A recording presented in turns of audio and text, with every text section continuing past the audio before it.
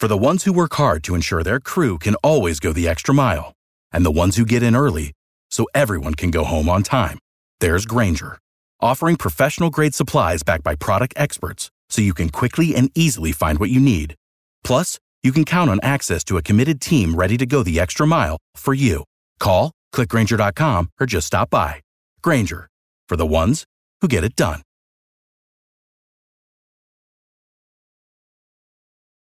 Every team, every topic, everywhere. This is Believe. Believe in the fight game.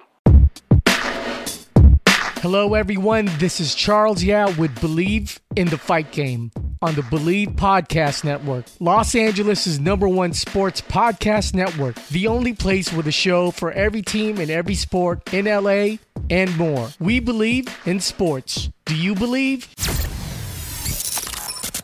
Three daughters, but the first one is from a previous marriage from Rose. Yeah. And then a niece that lives with us too. I'm outnumbered grossly. Are you going to be pushing for a boy? That's it. Come on, man. I mean, come on, man. Shit, you want a babysitter, that's fine.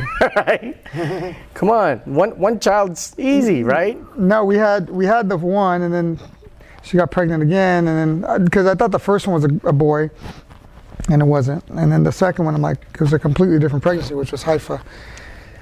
I'm like, cool, it's a boy, and it wasn't. I'm like, damn, I'm gonna kill myself now. 2 girls, 3 girls. You're just gonna have to raise like a bunch of little Ronda Rouseys at this point. Yeah. You know what I'm saying? That's the kind of the goal.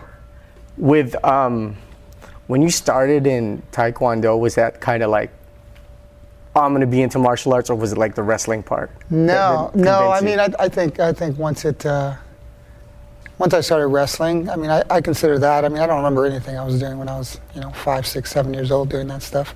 Right. But wrestling is where I kind of started putting it all together. That made more sense to me, and that's what I would consider the start of my martial arts.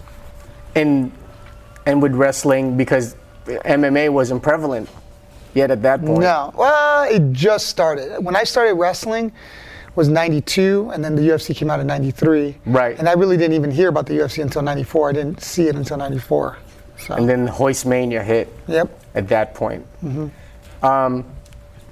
In regards to the legendary fight, 2009, mm-hmm. You injured your knee. Was it within the first minute, probably? What happened there? It was probably closer to 2003. Oh, 2003. I'm sorry. Yeah. I hadn't had any issues with that. I had torn my ACL before, and I had a full recovery. I had torn it about a year before and it felt fine. And it took about a year for me to feel comfortable, no pain, felt like I could, as if it was never happened. It took about a year. And I trained for this fight in New Mexico.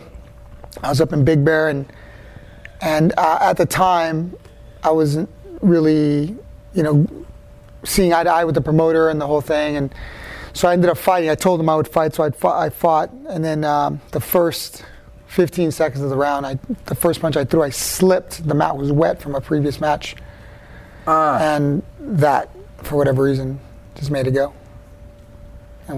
And what's going through your mind at that point? Are you like? At first, I actually followed through and got a takedown. And I was just kind of thinking, like, what was that, And with adrenaline and everything else, I mean, I felt some pain, but it wasn't like a crazy amount of pain. So I didn't really realize it until I kept fighting and I kept throwing punches and falling. And I felt it was completely unstable. So I started shifting all my weight to my back leg. And anytime I would commit to anything, it would go. So it kind of went over and over. And throughout, even moving on the ground, it was kind of shifting and stuff. So it wasn't good. But you, I mean, I think that was the point. I saw the Victor Davila match. Mm-hmm. And a lot of the lineage came from, like, wow, this guy's a nasty guard, super nasty guard, meaning you. Mm-hmm. And is that all attributed to Carlson Gracie at that point still? Yeah, I think the vast majority of my attacks and patterns and stuff were kind of Carlson style. The philosophy I followed, when I went with Victor, I was going really slow and I was taking my time. That was kind of more the Helio side. So I kind of try to be somewhere in the middle and try to use better timing to use those attacks. So it's kind of a blending of the two now at this point, where before I would just kind of go and try to take whatever I could. Now I take whatever you give me and when you give it to me, rather than trying to force it so much. Right. Which is, like, in the past 10 years, I think the biggest growth that I've had has been philosophically, it hasn't been technically. I mean, yeah, my technique has gotten better because of the philosophy that I follow now when I'm sparring and rolling.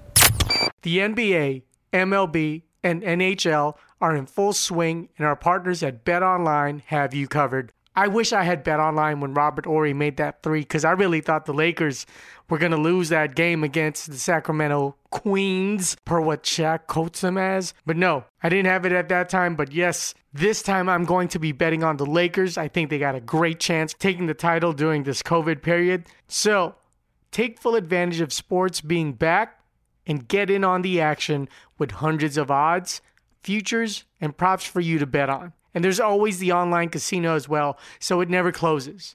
What you have to do is head to betonline.ag today and sign up to receive your welcome bonus on your first deposit. Again, that's betonline.ag and sign up today. BetOnline, your online sportsbooks experts. Man, but the thing is, that must have been the right transition at that point to learn the aggressive Carlson to the Helio method once you were intermarried to the family. Well, I mean, just nothing was working. Nothing I was doing was working, and I had to figure out what I can do to start making things work a little bit better than what they were working. And going after the boys wasn't working. They would just kind of do what I do now, just kind of defend and wait for me to get tired. Then when they would start their attack sequences. It's much easier to beat somebody when they're tired than when they're fresh. So that's kind of the old man's philosophy, is let them burn their energy and then take advantage of the opportunity that they give you when they give them to you, rather than just trying to overwhelm people. If you could overwhelm people, the old man would say, like, if you could just overwhelm them, take them down, control them out, and do your thing, do that. But it always comes a point where you're going to run into somebody that you're not going to be able to do it to. So now, if you have no backup plan, now what do you do? So, you know, I'll kind of feel what people are doing. I take my time. As I've gotten older, I've gotten a lot more patient to where I can take my time. I'm in no real rush to tap you. For me, the journey is just as fun as the end result. Would you say Hiran is mostly responsible for that? Well, what's it like rolling with Hiran? Miserable. He's pretty miserable. I mean, nothing works on him, so I have to be real careful not to give anything and try to set things up. But it's very difficult when nobody's giving you, when somebody's not giving you anything. You have to make things happen, but not expose anything either. So it's kind of a very cat and mouse with him. It's very difficult. So besides family aside, between the Galvao Hiran Gracie match, which style would you favor? I mean, does Galvao have any merit to what he was saying? It depends on the rule set and depends on the time. The longer that match went, the more Galvao was going to eventually get caught, I thought. And we all knew that. It's just, could we do it within a 20-minute window? You know, could he do it within a 20-minute window? The longer the match went, the more Galvao started to fade, because he was obviously trying to catch him, and was just defending. And I knew he wasn't going to catch him. That guy's basically impossible, almost impossible to catch. So, especially when you're close to his weight, it's going to be real hard to catch him, because he doesn't open up. He doesn't give you anything. And he takes his time, and he's not afraid of being mounted and not afraid of being on his back. And that gives a huge advantage to where if you're comfortable in side mount and mount and giving up your back and you're okay and not panicking, it's a huge advantage, because if they're working at 90% and you're working at 20%, it's only a matter of time before it shifts, they get tired, boom, you escape, now you're on top, now they're tired. So that's kind of the mentality. You know, I want to be able to defend at a lot lower energy level than you are attacking. And if I can do that for a prolonged period of time, you're going to fade. Do you think it's at this point where you prefer to defend more now instead of attack? I'm fascinated with defense. Wow. Fascinated. I love letting everybody pass and mount. I just rolled with Jean-Jacques Machado on Monday. He says I'm annoying. I'm like, great. So it's working. He's like, yeah, it's great. You know, you're doing great. So being able to stop guys like that and completely shut people like that, that's my goal. I'm not there yet, but that's my goal. If I can stop guys like that from beating me, Very few will be able to do it, you know. So I'm curious, how did that go against Jean-Jacques? What was your game plan at that point? I mean, he caught me. It took him a while, but he eventually caught me, you know. But it's cool. Yeah, I mean, Professor Jean-Jacques, he's such a wizard. I mean, that guy was a black belt long before I even started training. So I'm not trying to beat him, you know. I'm just trying to learn and test myself. That's the way I look at it. Did he get to show you any new stuff or just No, sharpen I stuff? asked him, like, you know, what did he feel? He goes, you're doing fine. So he invited me to come back. Him and his guys would, you know, so I don't know how often I'm going to go down there. It's kind of far, but from here, right? From here, it's a little bit of a drive. But I mean, I'm sure I'll stop by there from time to time. Can you feel a substantial difference in motion and force when someone's trained in MMA jiu-jitsu versus just pure jiu-jitsu? Yeah, the MMA guys tend to muscle things a lot more. They're a lot less patient. Their technique is a lot more raw. There's a lot more holes in it, but they're just able to get away with a lot of things because they're fast and strong and athletic. So it's not as smooth generally, not all of them, but the vast majority are not as smooth. They're just kind of, and then they have a very defined game to where they do a couple things really well, but they're not very well-rounded or very, their knowledge base isn't really deep. They do a few things really well, and then that's, you know, it's a very shallow knowledge pool. Whereas a lot of the traditional jiu-jitsu guys are just grappling. Right. Obviously have a deeper arsenal of stuff to choose from. But MMA guys, remember, that's just one aspect of what MMA is. They still got the takedowns and the striking, and obviously they're more, you know, their depth of knowledge in those arts is deeper than jiu-jitsu guys. So it's kind of a balance. And for me, I try to balance everything. Try to be very balanced, striking, takedown-wise, and with the jiu-jitsu. So try to have a very deep pool in each art. So if you had an MMA guy approach you, what would be like your assessment on how to, like, hey, Javi, dude, you've done MMA. I need to improve my jiu-jitsu in MMA. I would roll with them. Okay. I would strike with them. I would wrestle with them, and I would do all of it at the same time and see, because they might wrestle great, they might do jiu-jitsu great, they might do stand-up great independently, but once you blend them, they get overwhelmed. So I like to take each individual, let's roll for 15, 20 minutes, let's strike for 15, 20 minutes, let's wrestle for 15, 20 minutes, and then let's blend it for 15, 20 minutes, you know, and see, sometimes it's even less than that, sometimes it's 5, 10 minutes, you know, but let's see. Because you can evaluate a lot quicker. Yeah, I can feel what you're doing, I can feel where you're strong, I can feel where you're weak. You know, it's pretty easy for me. And I can tell when I do certain things in disrupt, I'll change the rhythm, I'll change the amount of striking I'm doing, the amount of grappling, how I'm attacking, how I'm defending, and kind of feel their attack patterns, their defensive patterns. I can assess it because I can do all of it. I'm comfortable everywhere and I'm not really freaked out. And I can go at a controlled pace where I'm not hurting them, and, you know, and I can defend myself to where they're not hurting me also. So, where do you feel how MMA is viewed by jiu-jitsu guys? Because, you know, there's a faction that says, you know what, that's not pure jits, that's not my thing. It's a lot more pure than what a lot of the sport guys are doing, because at least they're addressing strikes. At least they're enlightened. Yeah, so I think a lot of pure jiu-jitsu people are kind of not fooled, but naive to the fact that they think that they're training jiu-jitsu for self-defense, and they're not. They're training for sport, which is fine.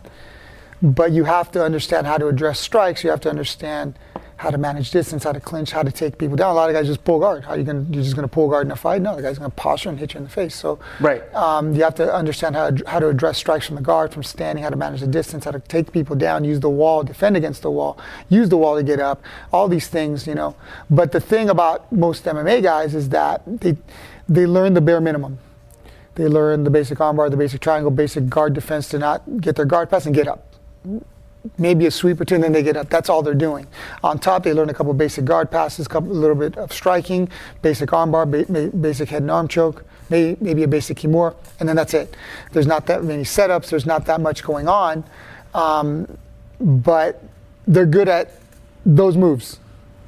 Like they've sharpened that much. Right? Yeah, it's like that concept of, you know, you fear a man that knows 1,000 kicks or a man who knows one kick and has practiced 1,000 times, to where they understand the setup, the movement, the timing, the angle. They understand that stuff. So they've taken those core little group of MMA moves, because remember that's not the only thing they have to practice. They have to practice striking. They have to practice wrestling.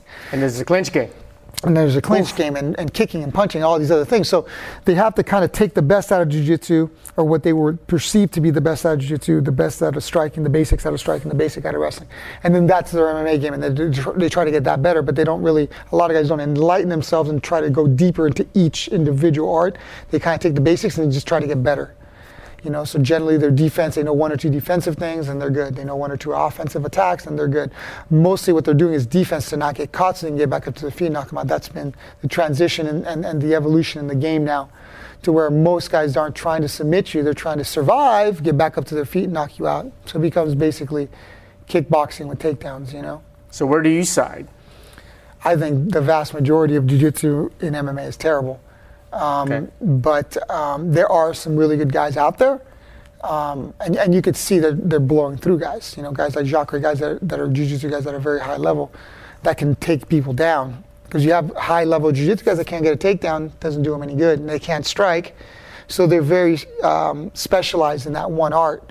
So you have to be well-rounded. But like I remember when I first started, you know, it was like, man, if you're a great kickboxer, if you can just stop a takedown so you can become a high school wrestler. I like Chuck Liddell-ish. Yeah, but the level was a lot less. I mean, back in '97, it's like, well, if you're like a purple belt and then you had college wrestling and you had basic striking, you were great. You're great. You're one of the best guys. Now it's like you have to have a black belt in jiu-jitsu. You have to be really, you know, high level at wrestling, or at the very least stopping takedowns.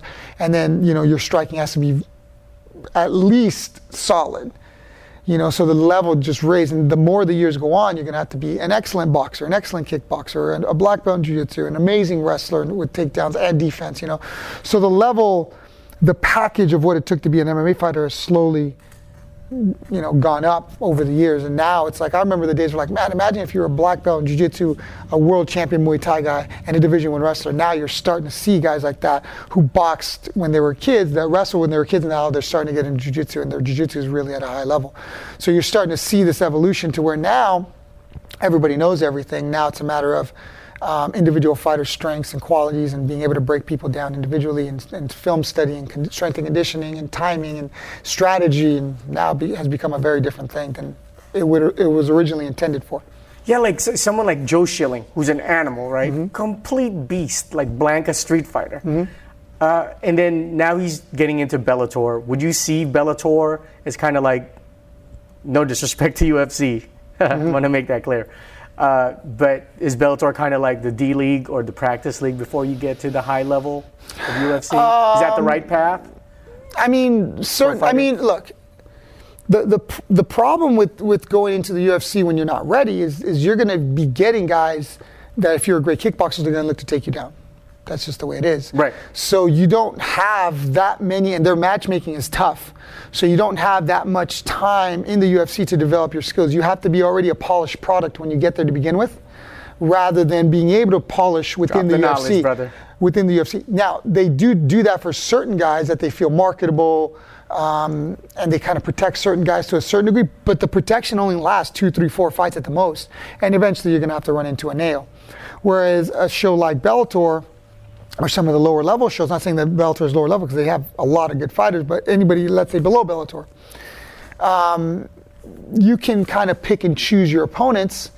Maybe you're a good striker and not so good at takedown defense, so you get just a pure jiu-jitsu guy or somebody who doesn't have great takedowns, so you can showcase your skills, buys you some 3, 4, 5, 6 months, buys you some more time to get a little bit better at your takedown defense. Maybe you fight a little bit better takedown guy and you beat him, and then buys you another 3 to 6 months. Tons of posturing then and chest maneuvers. Exactly, and that's realistically, if you have a prospect, that's the way you should bring them up. You just can't throw them to the fire too soon. You test their skills. If you're a striker, you put them against a basic wrestler with decent submission, so he can stop the takedowns. He's not going to be in so much danger of being caught. Get back up to his feet to build the confidence, to build the skills. Then you give him a little bit better wrestler, maybe a little better jiu-jitsu guy, maybe a little better striker. Now you put him against a better striker than him. Now he's got to work to take him down. So now you're trying to polish their skills and make them well-rounded. And when you can put them against a guy that can test them, a name, an established veteran, a guy who's been around, and he beats them, now you're okay. Now you're ready for the next level of guys, and you try to do the same thing at the next highest level, whether it's Bellator or the UFC or whatever it may be. But just know, when you get into the big show, unless they really like you or they see something in you, or maybe you're very young, 22, 23 years old with a lot of potential. And ring charisma. And right? ring charisma, being able to sell fights on the mic, and you have a following, whether on Twitter or Instagram or whatever the case may be, where you know how to promote yourself. Now it becomes a complete package. Now you have to be a good fighter. That fights in an exciting fashion, so winning fights is no longer anymore. You have to be able to finish with submissions or knockouts or both. You have to be able to sell a fight, be on the mic, be charismatic, be knowledgeable of the business, not just fighting. Be able to, be personable, be able to have a good interview. So now it's a complete package on top of winning fights, and on top of winning fights, you have to win fights exciting. You have to be able to finish. So it's a much more different package that I think the promoters nowadays are needing or requesting than it was when I started. When I started, it was anybody that can fight, or anybody that wants to do it, that has the balls to do it, go and do it. And then, the wheat was, slowly separated, from the, whatever it's called, what do they say? The cream separates from the crop. Cream of the crop would slowly start separating. The guys that weren't very good would fall out, and the guys that were good would continue to fight each other and slowly build their levels up.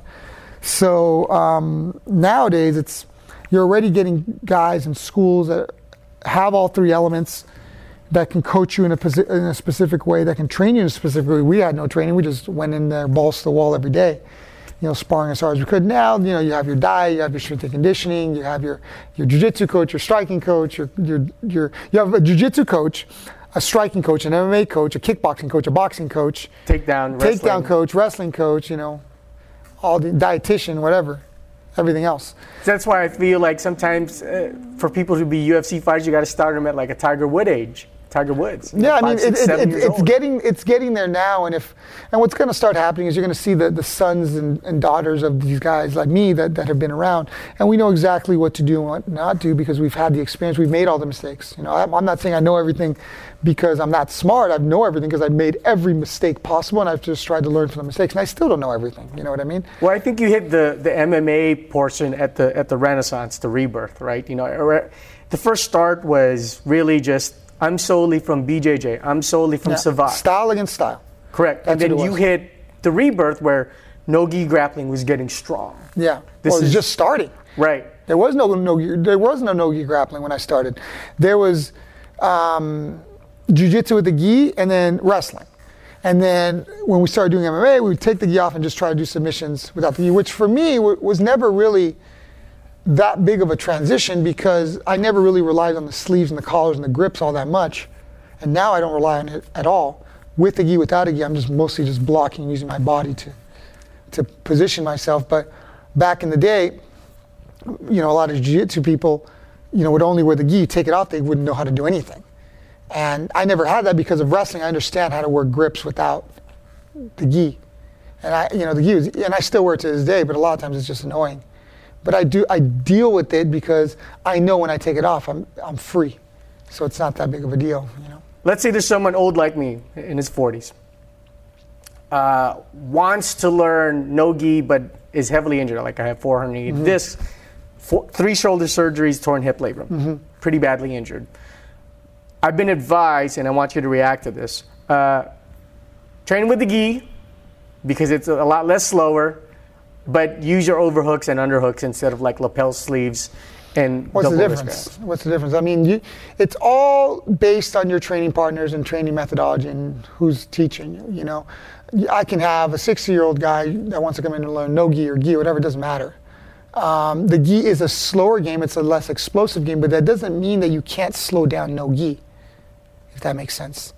You don't have to get into every exchange. You don't have to invite every exchange. You can wait for timing and work to get out slowly and gradually, just like everything else. The gi will naturally slow it down, but there is a way to slow it down no gi. Now, if you're sitting there trying to rip and explode and be fast, yeah, sure. I mean, it's obviously a little bit faster, but if you let people pass and let people mount and work your defense as well, and there's no real danger. See, the reason why no-gi tends to be a little bit more dangerous is because there's less control and guys are using more speed, but you're still having that same resistance from both sides. So you have one guy pushing one guy one way, one guy driving the other way, and things happen. You know, when there's that much resistance in either direction. But if you can say, if you're going to pass my guard with speed and I just let it happen, when you relax, then I put you back in guard, you're still slowing it down, you're still regaining guard, you're still back to where you were going to be without stopping the guard pass, but without having to exert all that energy to prevent the guard pass. So sometimes I'll let people pass just to put them back in my guard. Because it's easier to do that than to sit there and try to pass, or to prevent the pass. To prevent the pass, right. Initially, if that makes sense. No, absolutely. You know what I'm saying? It's easier for me to resist a little bit, let you pass, let you stabilize, you relax, now I put you back in guard, than to sit there and to fight the pass the entire time. Absolutely. I was going to make a statement, but it may be controversial between the gi and no gi people. So you're the sage here at the moment. I am a gi and no gi guy. It doesn't matter to me. Right. You know? So here's my statement. You check me on it. There's probably a little bit more lineage with gi people versus no gi people. I think there's a little bit more structure, but I think that's slowly changing. I think the American people in general like no gi better. I think to both do, it's not as hot, it's not as cumbersome, you're not getting choked as often.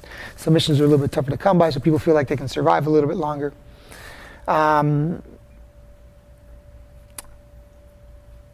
no-gi people are slowly starting to, and it's funner to watch. Absolutely. I think no-gi, because of the speed, the transitions and everything else, it's funner to watch.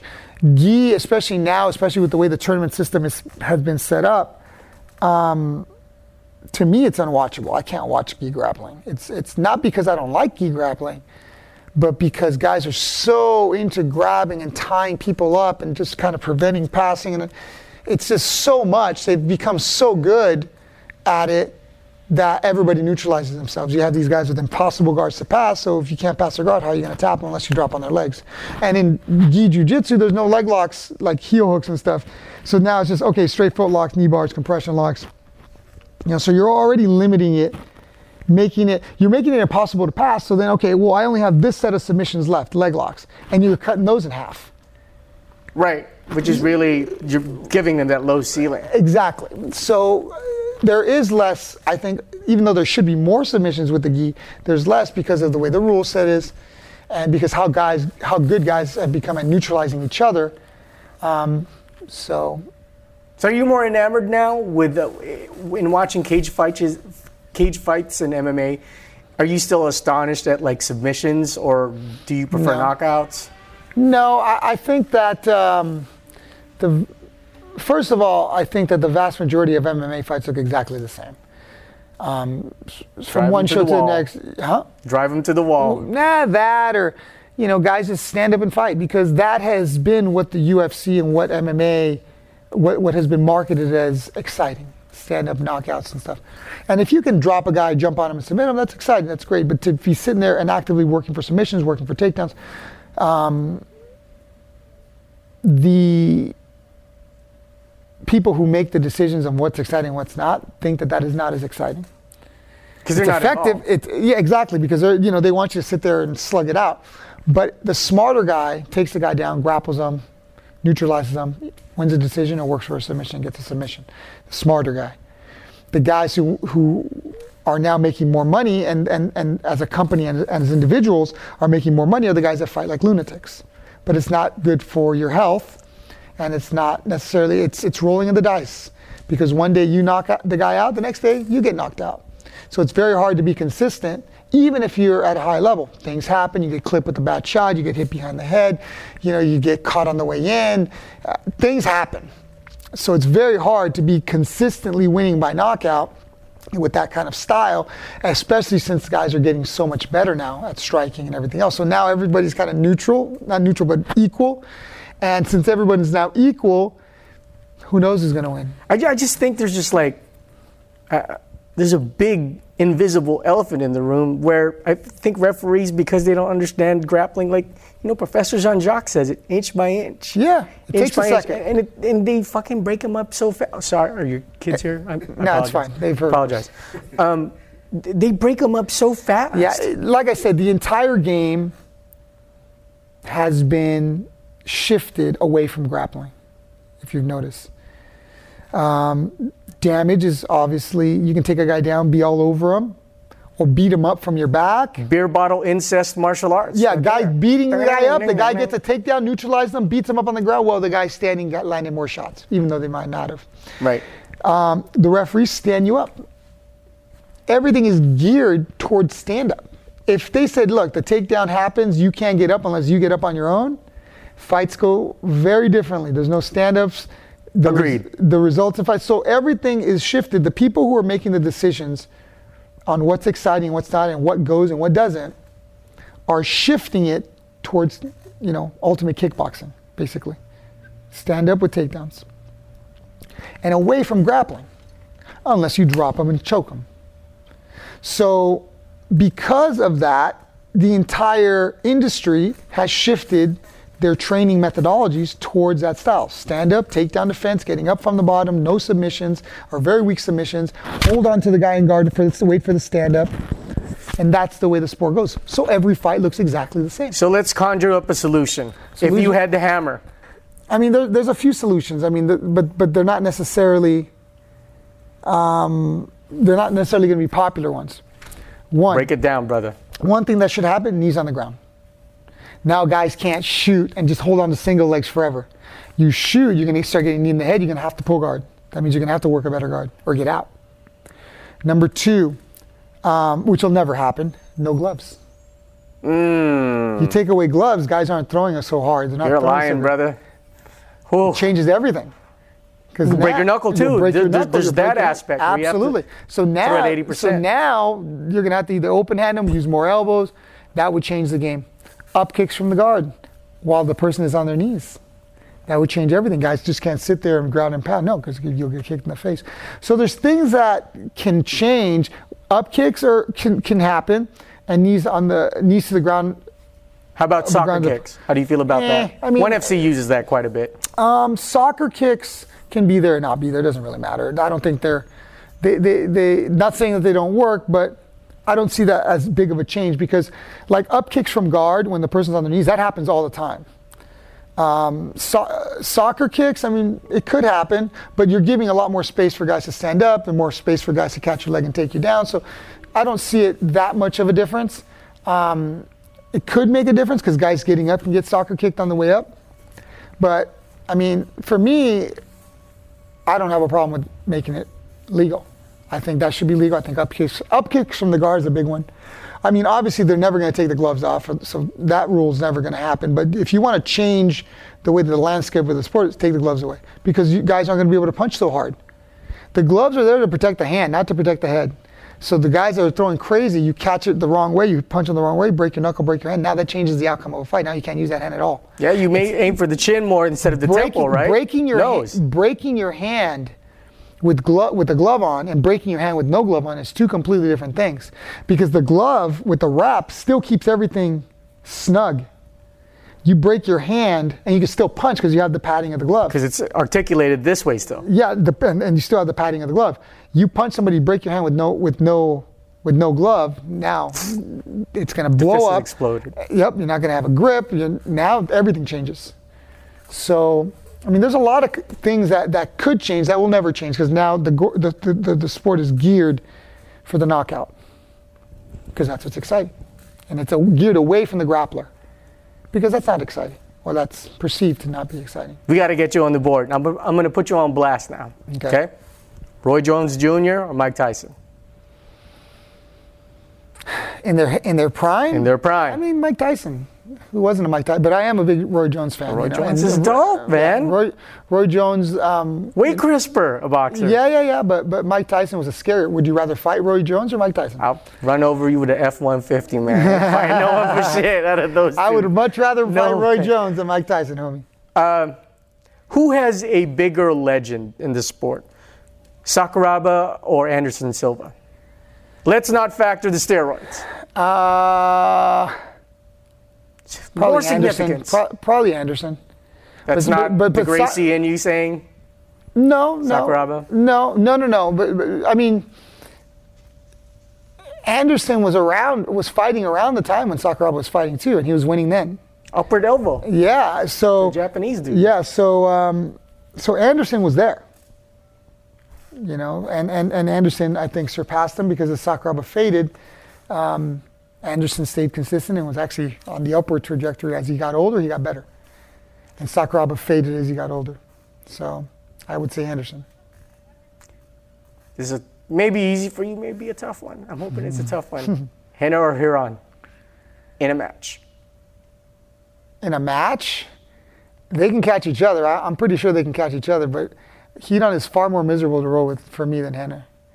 Rener is more aggressive, but he goes for stuff and opens up. At least he tries to open up. Hiron will completely shut everything down until I get frustrated and tap me. Just more like a snake. Yep. Wrapping his body. Rener at least will exchange with me, you know, and he goes for stuff. But I think Hiron's for me personally, is a far more frustrating role. But Rener is not much funner. I mean, it's like 1A and 1B. For me, it's 1A and 1B because they're both just as miserable for me. Right. But Rener will, I feel a little bit more like human when I roll with Rener. When I roll with Hiron, I feel like a white belt. You know, he'll shut everything down. Catch wrestling or sambo? Oof, I don't know. I'm not too familiar with either one. Probably catch wrestling over sambo. But I mean, they're both. Every art has its strength, and my thing is keep the strengths of the arts that are, you know, the best. Muay Thai or boxing? I'm talking Thailand, miserable Asian, linear Muay Thai. Look. I prefer boxing. I enjoy boxing. I enjoy boxing rounds far more than kickboxing rounds. But as an effective art, I think Muay Thai is a more complete art. You have more weapons. So Muay Thai. Friday night, there's HBO boxing and there's WCK. I like each in their own way. I enjoy both. So, but if you're going to be an MMA guy, you got to know everything. So, you got to know how to box, how to move, and take the aspects from boxing, but you have to know how to throw up knees and elbows and kicks as well, and check knees and elbows and kicks from kickboxing. So that's a tough one.